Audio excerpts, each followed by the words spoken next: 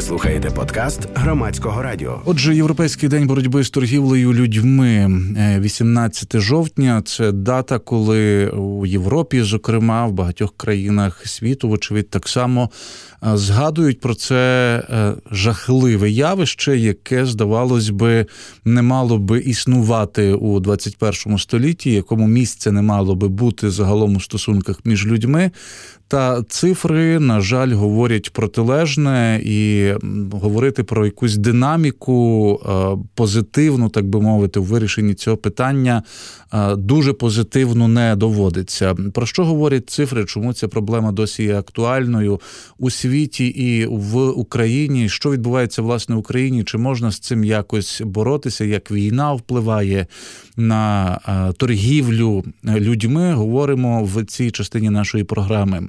Юлія Саченко, голова правління громадської спілки А21 Україна, з нами на зв'язку. Пані Юлія, вітаю.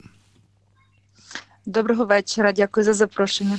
Дякую вам. Розкажіть коротко спочатку, будь ласка, за чим працює ваша спілка, ваша організація, власне, в чому її базова місія, аби ми і наші слухачі так само розуміли, чому ми про це говоримо сьогодні. З превеликим задоволенням розкажу про місію нашої організації, яка, на превеликий жаль, є дуже актуальною на сьогоднішній день.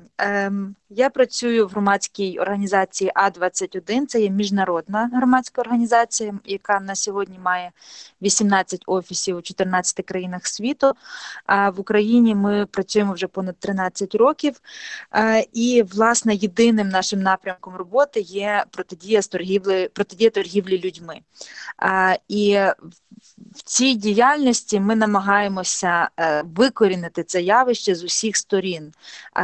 Наші три основні напрямки діяльності є вплинути, врятувати і відновити. Тобто ми намагаємося вплинути на вразливі верстви населення інформацією, інформаційними кампаніями, яка ось, наприклад, нещодавно пройшла Україною 16 жовтня, у нас була хода за свободу.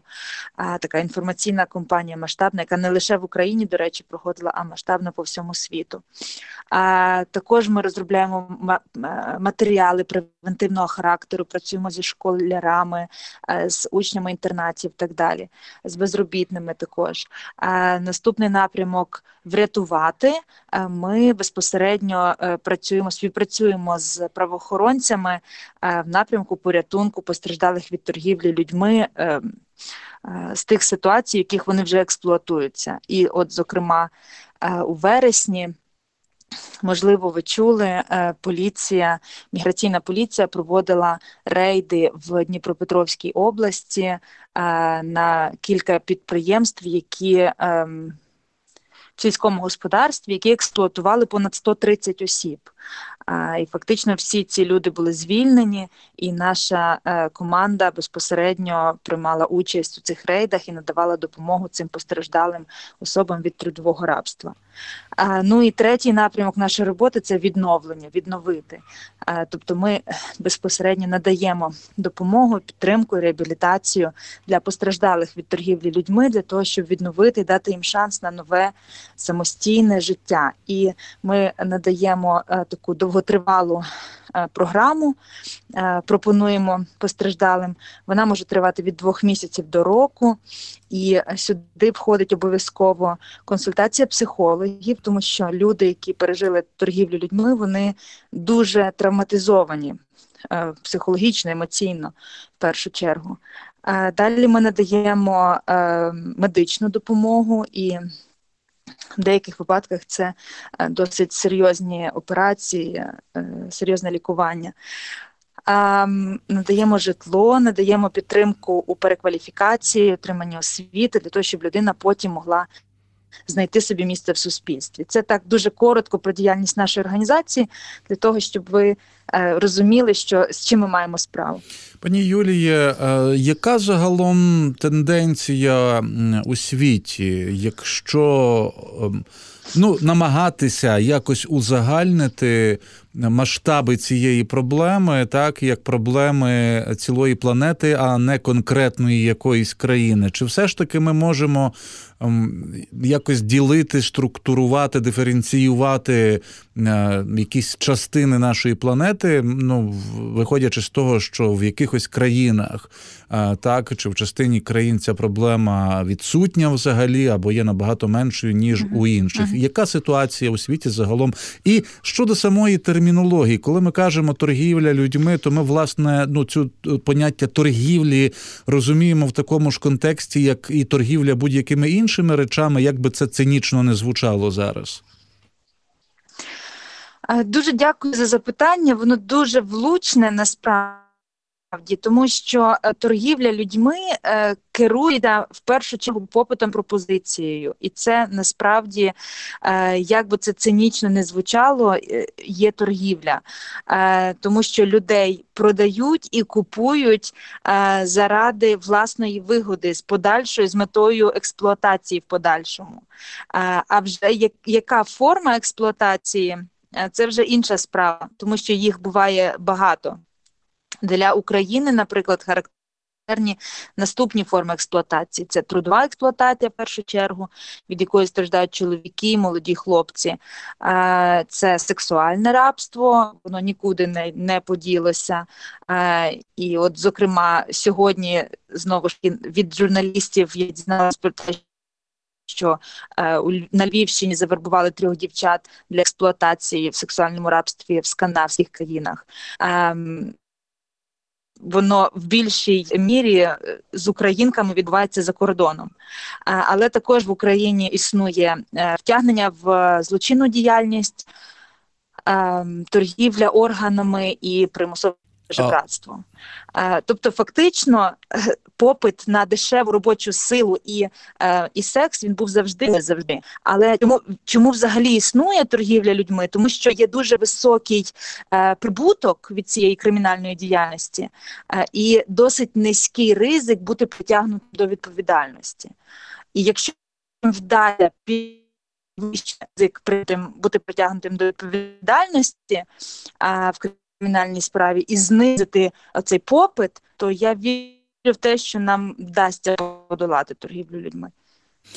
Я нагадую нашим слухачам... Так, у вас було запитання? Так, я нагадаю лише нашим слухачам, що Юлія Саченко, голова правління громадської спілки А21 Україна, є гостею нашої програми. Власне, запитання моє стосувалося, окрім термінології, того, яка динаміка у світі. Тобто ми будь-яку проблему оцінюємо, мабуть, у тому числі за тим, як вона вирішується, або не вирішується, або навпаки погіршується. Так, я б хотіла сказати, що торгівля людьми – це є транснаціональний кримінальний злочин. Він стосується усіх країн світу, без виключення. Лише одні країни є країнами-постачальниками, так би мовити, живого товару, інші країни є країнами транзиту, треті країни є країнами призначення.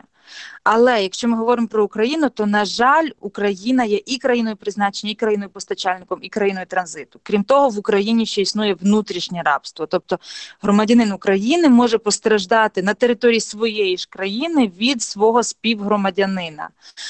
Тобто це теж існує. І міжнародні організації, різні організації подають різну статистику, тому що нам потрібно розуміти, що немає такої якоїсь єдиної статистики, немає, ніде не реєструють людей, які потрапили до експлуатації. Але за даними різних організацій, від 27 мільйонів до 40 мільйонів людей зараз в цей день знаходяться в рабстві. Тобто це надзвичайно велика кількість, і це більше, ніж в будь-який інший момент історії. Тому нам треба щось робити для того, щоб попередити наступні випадки і врятувати тих людей, які вже там є.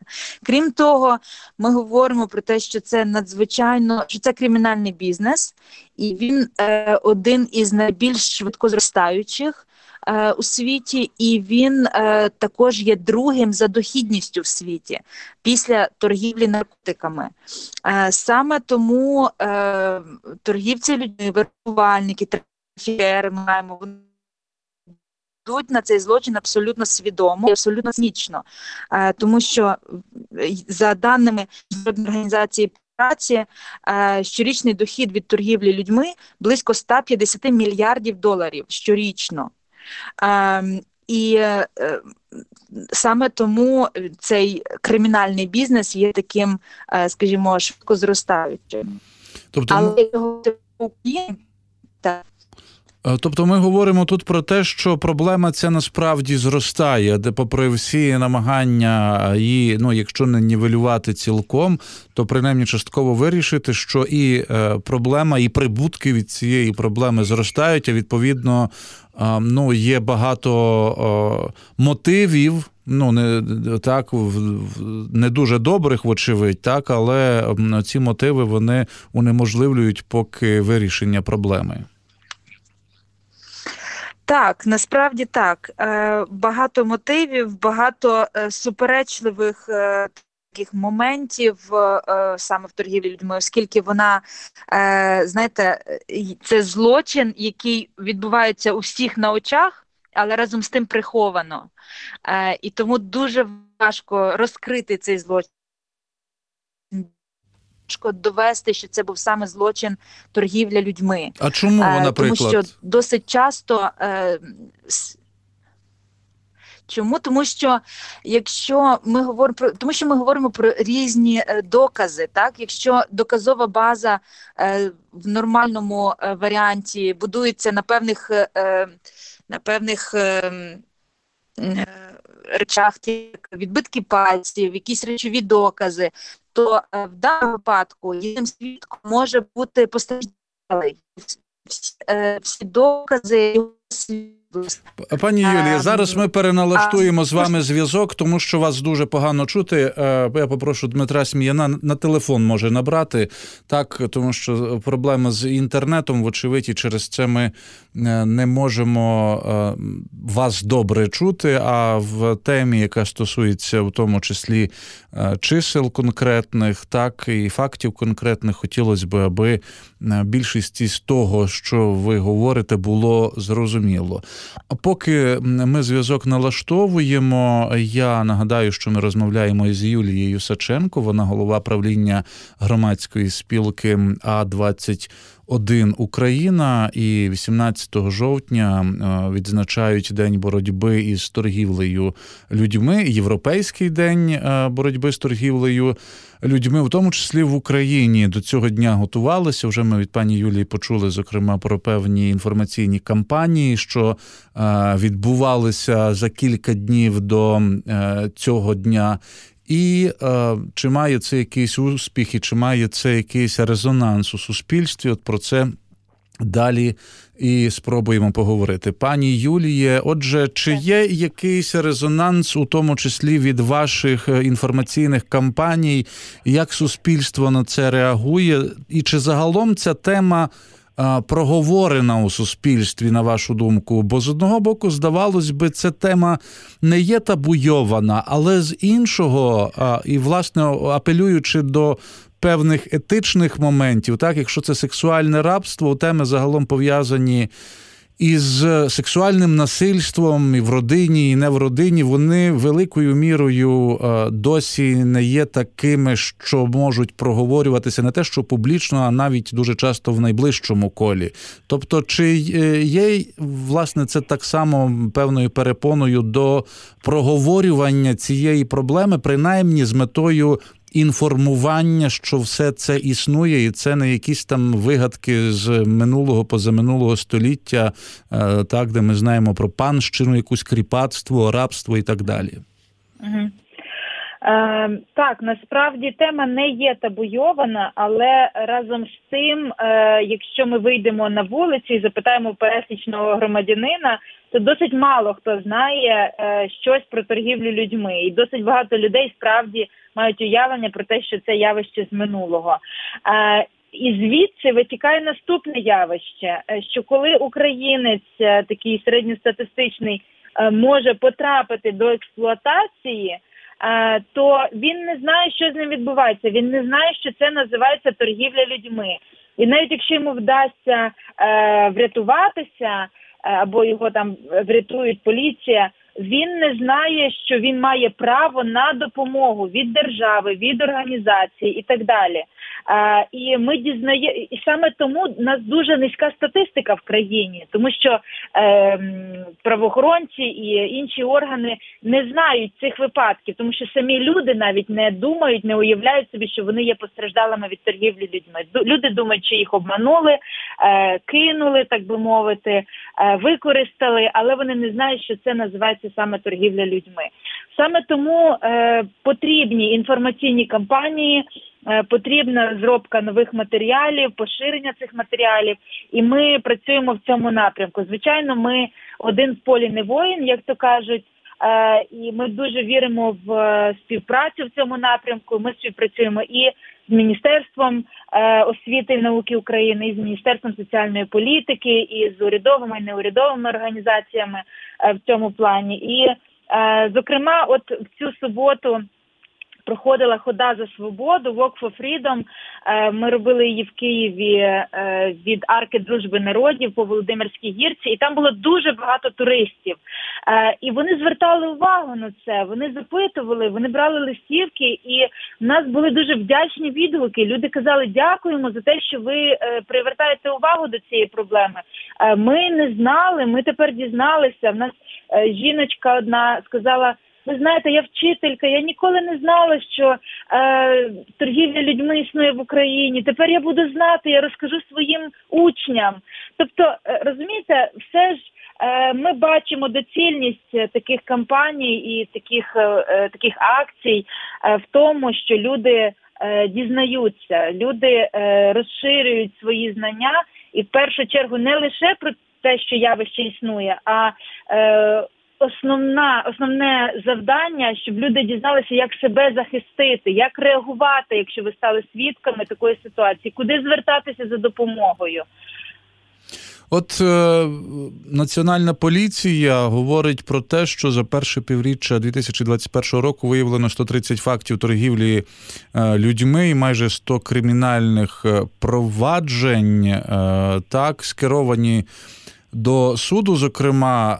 От ці цифри, якщо не розуміти суті проблеми, вони мало про що говорять. З одного боку, вони дуже і дуже величезні, так, з іншого, якщо порівнювати з іншими злочинами, які відбуваються, то можна й дійти висновку, що це і не дуже величезні цифри. Але питання не в цьому, питання в тому, що навіть якщо одна людина, в принципі, постраждала від такого злочину, то це вже проблема для країни загалом.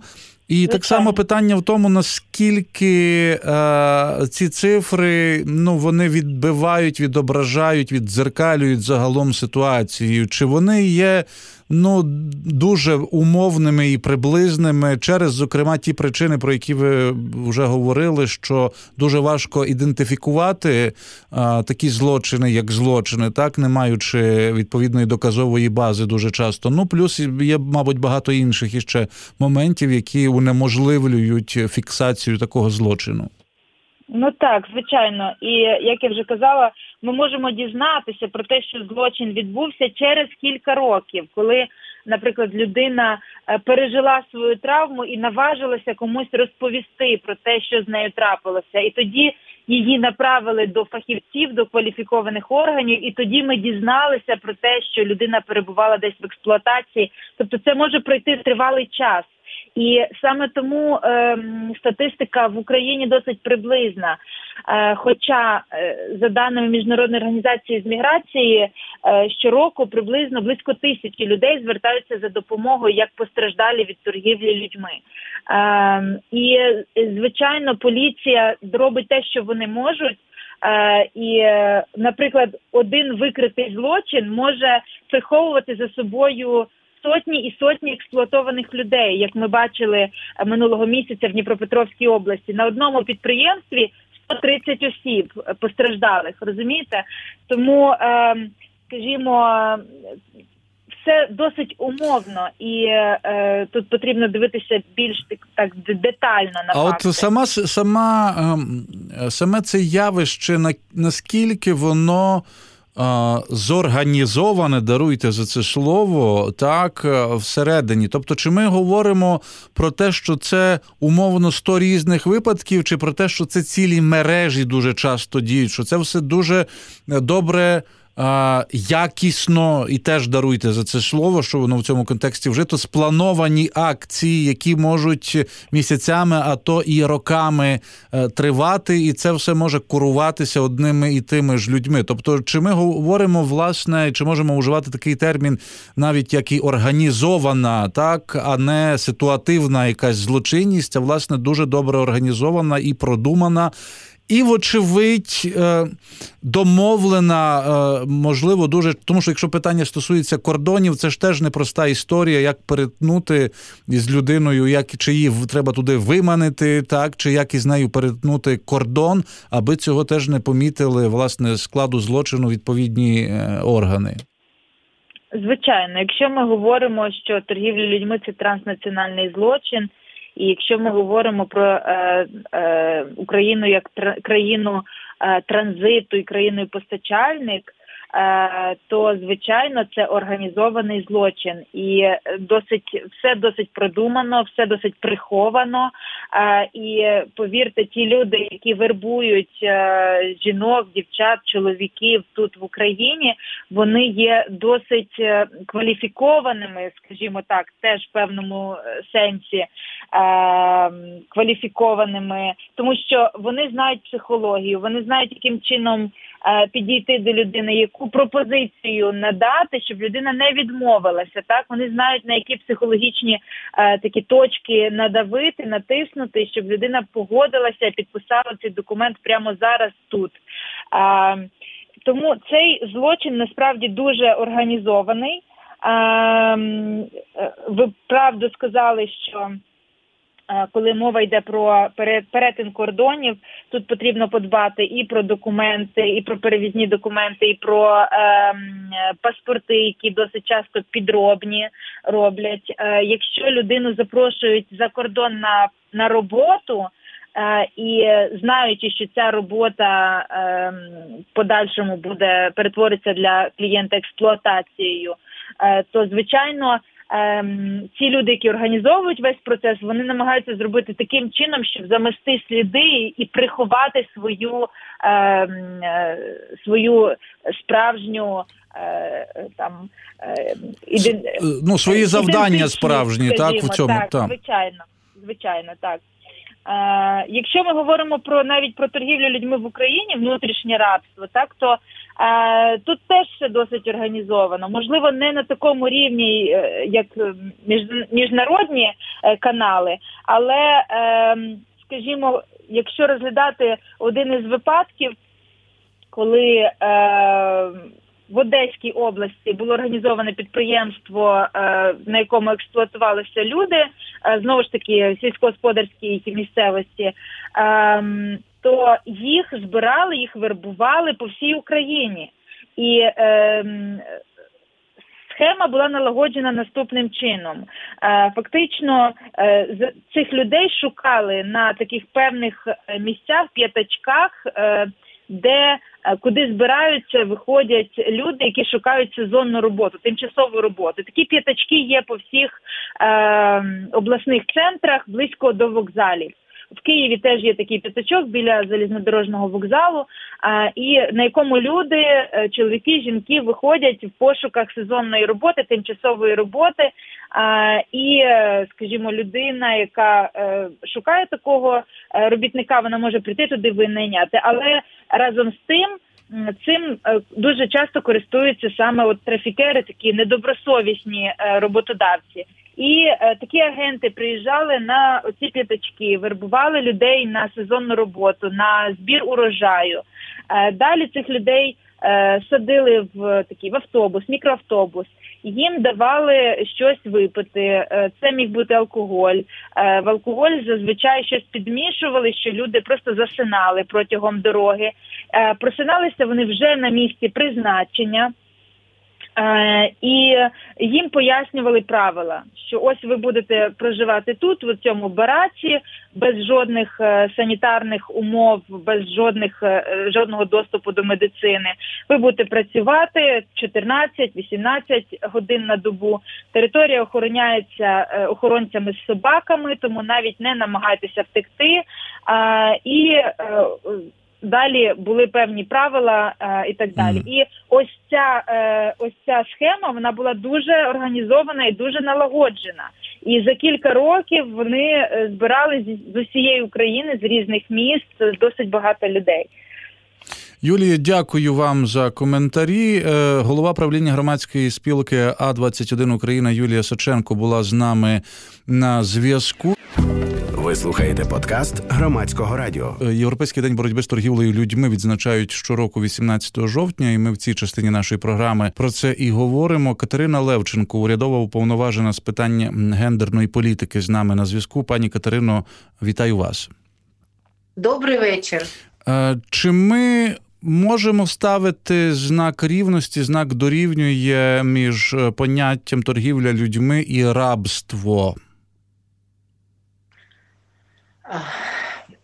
Питання дуже глибоке і наукове. В принципі, скажімо, дуже багато хто розглядає торгівлю людьми як сучасну форму рабства, але все ж таки, з моєї точки зору, це різні поняття, і навіть існування цих різних понять, воно дає підстави говорити, що є різний зміст у них. Але тому що торгівля людьми передбачає не просто тримання людини з повним позбавленням волі, свободи, пересування, листування, взагалі обмеження інших прав і свобод. А все ж таки торгівля людьми передбачає ще й вербування, перевезення, передачу людини. І умисел, і з метою отримання, експлуатацію з метою отримання прибутку – це важливі складові торгівлі людьми. Пані Катерино, власне, зараз апелюючи до ваших теперішніх повноважень і функцій, як урядової уповноваженої з питань гендерної політики, яка гендерна складова є у цьому злочині торгівля людьми? Чи можна тут відзначити якісь конкретні елементи, які чітко позначають певні гендерні, в тому числі спрямування у цьому жахливому явищі?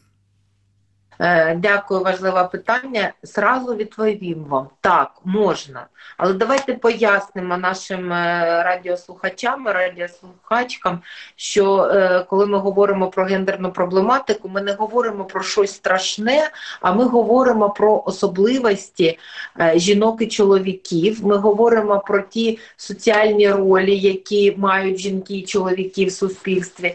І от якраз я і хотіла б представити певну інформацію щодо динаміки такої гендерної в явищі торгівлі людьми, яку я спостерігаю вже майже 25 років, бо почала займатися цією темою на початку 1997 року. І це ж сьогодні, до речі, річниця відкриття, так? Сьогодні річниця відкриття Національної гарячої лінії Центру Ластрада Україна, яку я відкривала разом з моїми колежанками Ольгою Швед та Оксаною Горбуновою. Ця лінія працює 0800 500 335, цілодобова, безкоштовна, анонімна і конфіденційна. Ви можете отримати консультацію, в тому числі з питань протидії торгівлі людьми. І так от, коли ми починали цю роботу, ми говорили перш за все про торгівлю жінками з метою сексуальної експлуатації. І взагалі поняття торгівля людьми довгий час і в Україні, як і в інших країнах світу, асоціювалися виключно з торгівлею жінками з метою використання в проституції. Але сьогодні, коли ми дивимося на існуючу статистику звернень до Міністерства соціальної політики для встановлення статусів, або на профіль постраждалих від торгівлі людьми, яким встановлено статус особи потерпілої від злочину в кримінальних провадженнях, відкритих Національною поліцією, то я вам хочу сказати, що абсолютна більшість – це чоловіки. І от, давайте цифрами підтверджу. Да? Наприклад, у 2020 році Національна поліція встановила 152 особам статус потерпілого в кримінальних провадженнях за статтею 149 Кримінального кодексу України. З них 87 – це чоловіки, 64 – це жінки. Або Міністерство соціальної політики в тому ж році надало статус особи постраждалої від торгівлі людьми 136 особам. З них 34 жінки, 100 чоловіків і 2 дітей. На жаль, досі у нас не визначається стать дитини, бо це також був або хлопчик, або дівчинка, зрозуміла. І чому така ситуація? По-перше, у нас збільшилась в рази так звана внутрішня торгівля людьми, про що вже говорила пані Юлія до мене.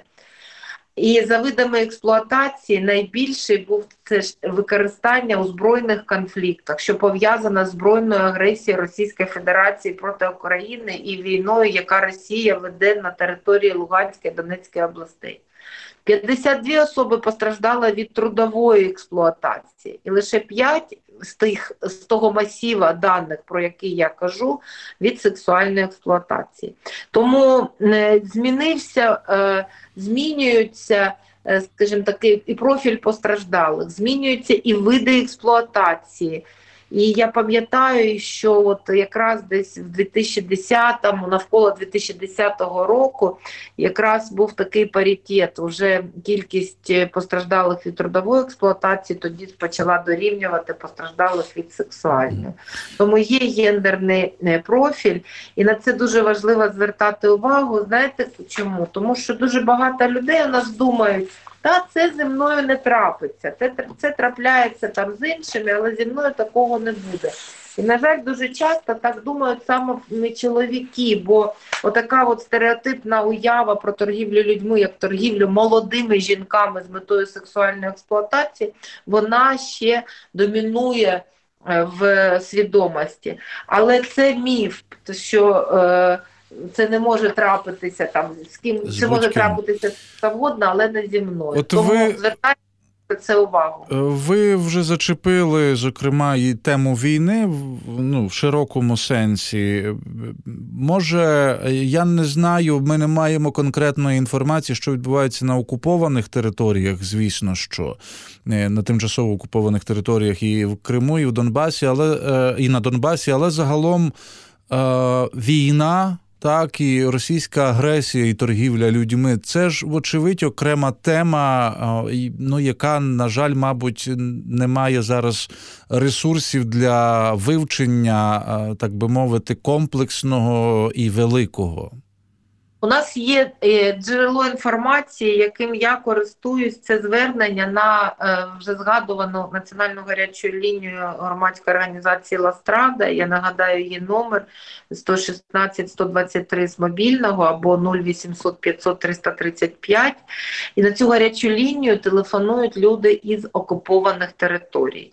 Таких дзвінків декілька там сотень, тобто це не така велика кількість порівняно з всім обсягом звернень, але вони є.